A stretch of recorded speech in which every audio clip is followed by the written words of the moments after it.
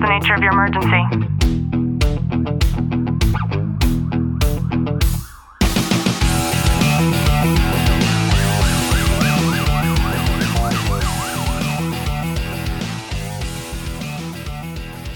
Welcome back to the Tactical Living Podcast. I'm your host, Ashley Walton, joined by Detective Walton. Clint, how are you? I'm good. You know, it always blows my mind when September comes around because no matter how far the distance that we're getting from 9/11/2001, I still feel like it's as fresh as it was that long ago. I know. It seems like just yesterday. Yeah. And having it be 22 years today, it's just got me thinking about all the things that have changed and everything that has transpired since that long ago. It's like we had almost that pendulum shift to where that incident that terrorist attack brought our country together on such a large scale, and we've never been as divided as we are now. It's true. And I've had the privilege to talk to so many people inside of our police, fire, military, and families Facebook group who they were there on ground zero when it happened. We have somebody who lost her husband on that day when the towers went down. And the conversation that I always bring into the group on today is I basically just ask them to tell me something about today. And a lot of them will share just the impact that day had on them.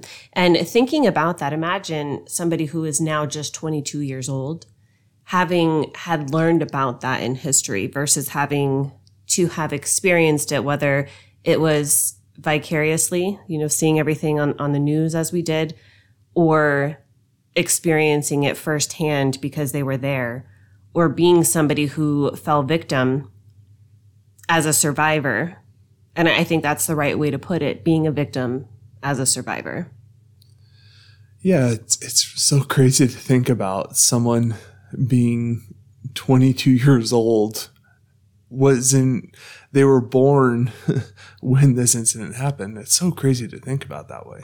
Yeah. And I have on my notes here, I'm glad that you had put on there that the nation did come together. It was an incredibly powerful display of unity and just this collective mourning, yet standing so strong in defiance of the terror that was experienced on that day. And a lot of people don't know this, but we actually had the establishment of the Department of Homeland Security. And then, of course, the strengthening of TSA. And when we think about that in retrospect, how crazy is it that that wasn't something that existed before? I know. It seems like such a normal thing to where,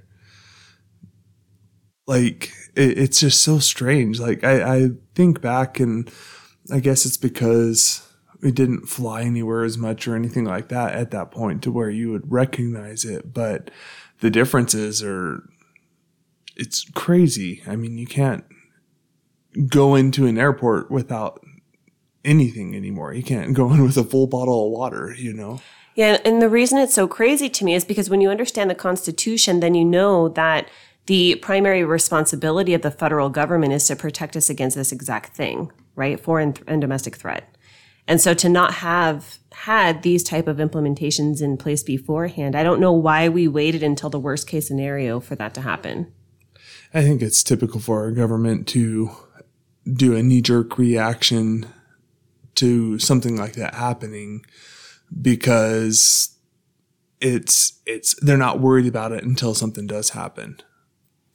I'm also remembering a lot of those just instances that we saw on the news back when we actually could watch the news because it was something worthy of dedicating our time to, where we would see Muslims being attacked. And that was sad and that shouldn't have happened, of course. The Muslims that shouldn't have been, American Muslims. And it got me thinking about just how angered we became as Americans to pay witness to something like this happening on our soil. And I think that has a really direct correlation to what's happening in our political culture today.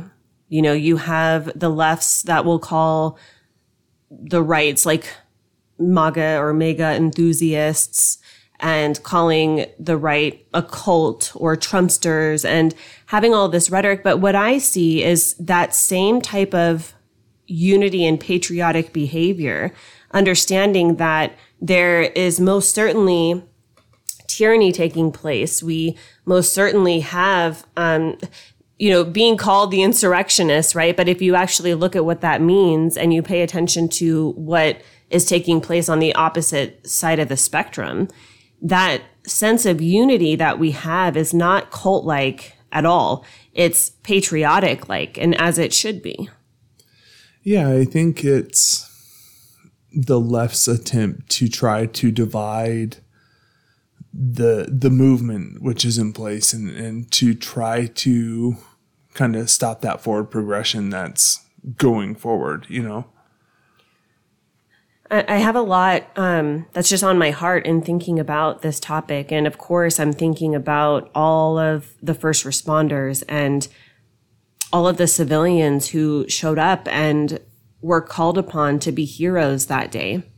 And it doesn't matter how many of the documentaries that we see or how much new footage continues to be released, even though it's 22 years later, there seems to still be new footage that I come across that it just blows my mind. And I can't help to just be incredibly emotional, as though that scar is still a fresh wound every time that I see something.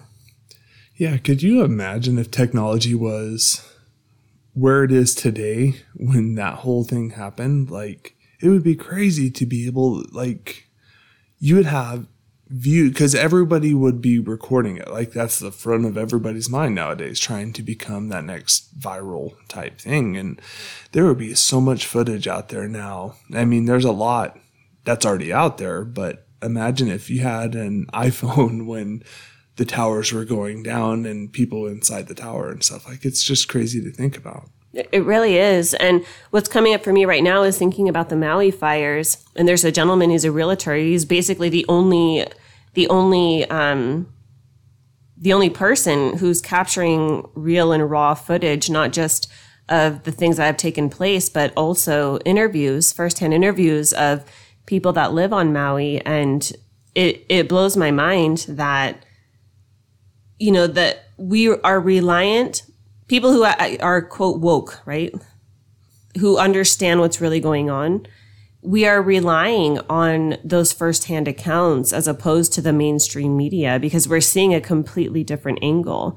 And I can't imagine what may have been captured if we had the resources 22 years ago that we do have today.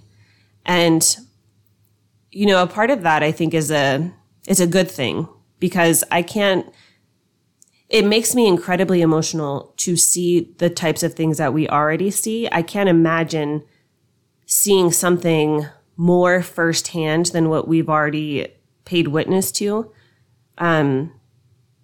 It's awful. And the closest that I have to that is somebody who I have gotten close to over the years, that female that I made mention of, who's inside of our group, who did lose her husband in the 9/11 attacks. And to just see her sorrow and to hear her story, and it's such a privilege to hold space for somebody going through anything, but especially in remembrance and in honor of a day like today. I can't imagine what it would be like to have a constant annual reminder, right? Like, it's always with you. Losing your partner would always be with you. But imagine having those types of reminders for the people who have lost somebody that was close to them. The anticipation that I feel always coming up, and that's me not having directly lost somebody. And it's a really sad thing when you think about it that way. Yeah, it truly is. Like, there's nothing that you could do to ever get away from that. And I mean, dealing with the trauma associated to something so tragic already, then losing someone on top of it, like, it's unimaginable.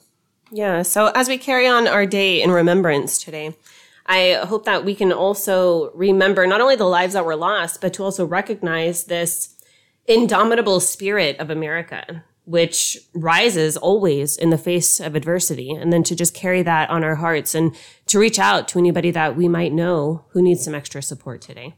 If you've gotten any value out of today's episode, do us a favor, drop a review, subscribe down below, and as always, know that I'm sending you a long, tight hug from my home to yours.